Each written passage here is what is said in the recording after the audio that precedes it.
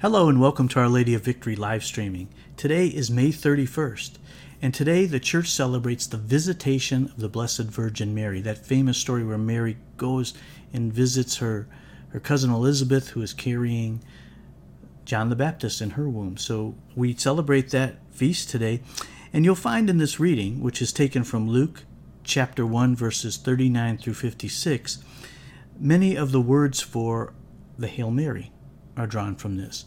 And Mary's Magnificat. So these are two prayers, of course, in the Catholic tradition that we pray. In the Liturgy of the Hours, for example, every day we pray an evening prayer, the Magnificat.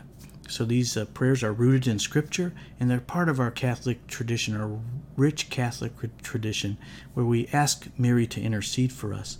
So let's start a reading from the Holy Gospel according to Luke. Mary set out and traveled to the hill country in haste, to a town of Judah, where she entered the house of Zechariah and greeted Elizabeth. When Elizabeth heard Mary's greeting, the infant leaped in her womb, and Elizabeth, filled with the Holy Spirit, cried out in a loud voice and said, "Most blessed are you among women, and blessed is the fruit of your womb.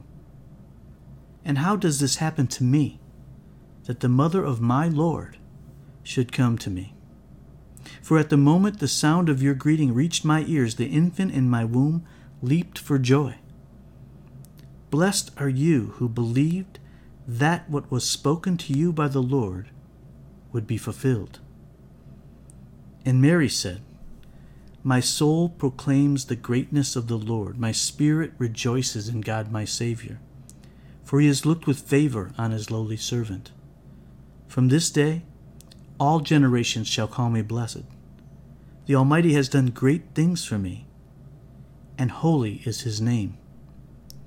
He has mercy on those who fear him in every generation. He has shown the strength of his arm. He has scattered the proud in their conceit. He has cast down the mighty from their thrones and has lifted up the lowly. He has filled the hungry with good things, and the rich he has sent away empty. He has come to the help of his servant Israel, for he has remembered his promise of mercy, the promise he made to our fathers, to Abraham and his children forever." Mary remained with her about 3 months, and then returned to her home. The Gospel of the Lord. Praise to you, Lord Jesus Christ. So in this reading, we encounter two unlikely heroes: Elizabeth, a woman well past her childbearing years, and of course Mary, a teenage virgin. Two women who, through their cooperation with God, helped to advance the mission of saving the world. God's promise is being fulfilled through them. He promises long ago, after the fall. You might recall this passage as Genesis 3:15. So the serpent has come, he's tempted Adam and Eve, the human race has fallen. Sin and death has entered the world. And God says this. God speaks to the serpent and says, "I will put enmity between you and the woman, between your offspring and hers. They will strike at your head, while you strike at her heel." So this is called the first gospel. It's the first pronunciation that God is going to act in salvation history to set things right.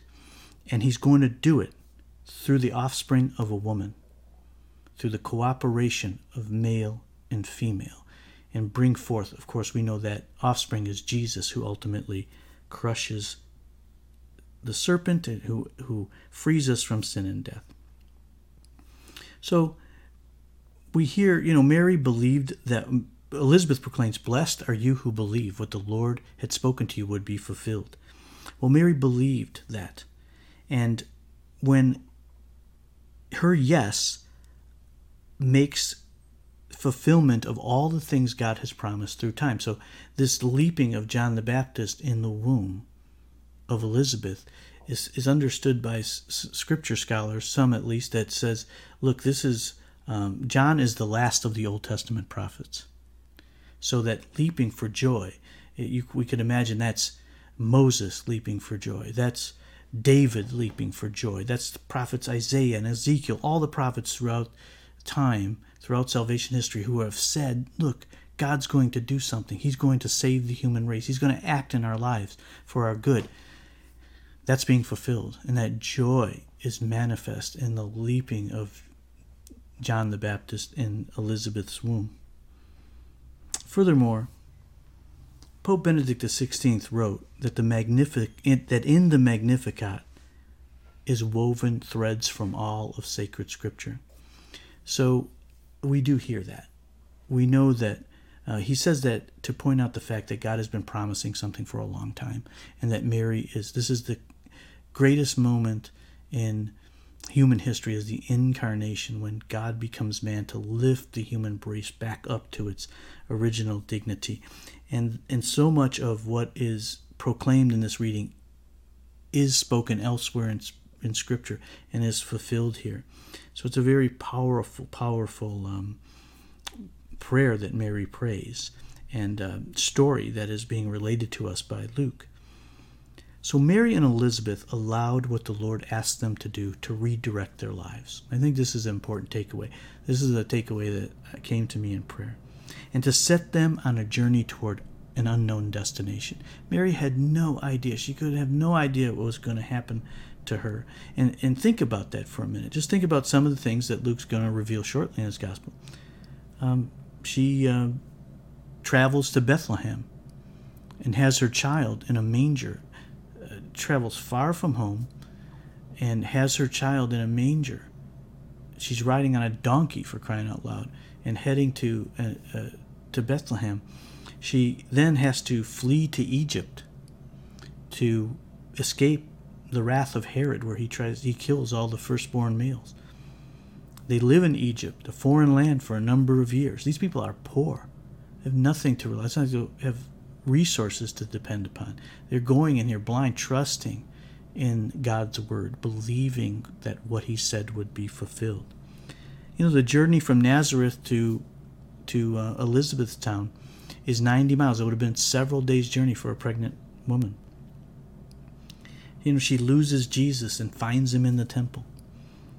All the stress and anxiety of losing a child, for albeit even temporary. You know, like I said, they lived in poverty. And then finally, seeing her son tortured to death on the cross.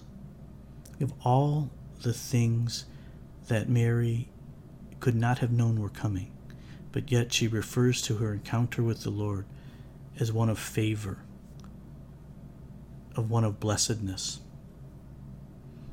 Well, in the end, all generations do call her blessed for that reason. For her yes made our salvation possible for all of us who repent and believe in Jesus.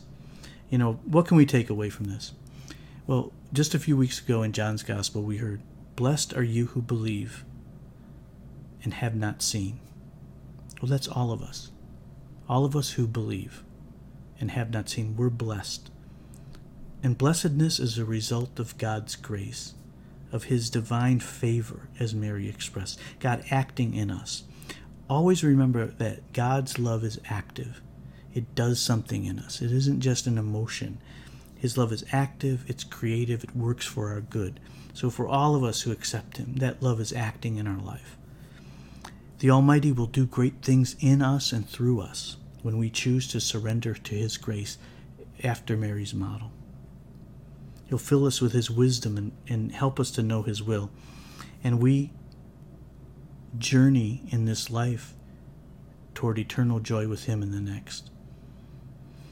Like Mary and Elizabeth, we can endure the sufferings and challenges that we face in this life as we travel through this dark valley, strengthened by the fact that it is in God we trust, and that his will for our good will win out in the end. That had to be what gave Mary the strength to endure what she faced in her lifetime. And how can we increase our response to his visitation? Because the Lord has visited us too. If you're listening to this reflection, you have come to have some faith in God and you're seeking to know more about him. And well, we can increase our response to his visitation. We can do just that. We can pray, increase our prayer life. We can learn about him all the more in sacred scripture. A priest friend of mine, I love the way he said this. He said, sacred scripture, the Bible, is a pen and ink icon of the Word of God. That is the Word of God is living and active. It also acts in our life, so we can come to know the Lord more. He can visit us in prayer, visit us in sacred Scripture, and of course, receiving Him in the Holy Eucharist. So we increase our response to Him by simply accepting more of Him in, and of course, witnessing Him into the world, increasing our acts of love and charity for our brothers and sisters in our community. Go in peace, brothers and sisters.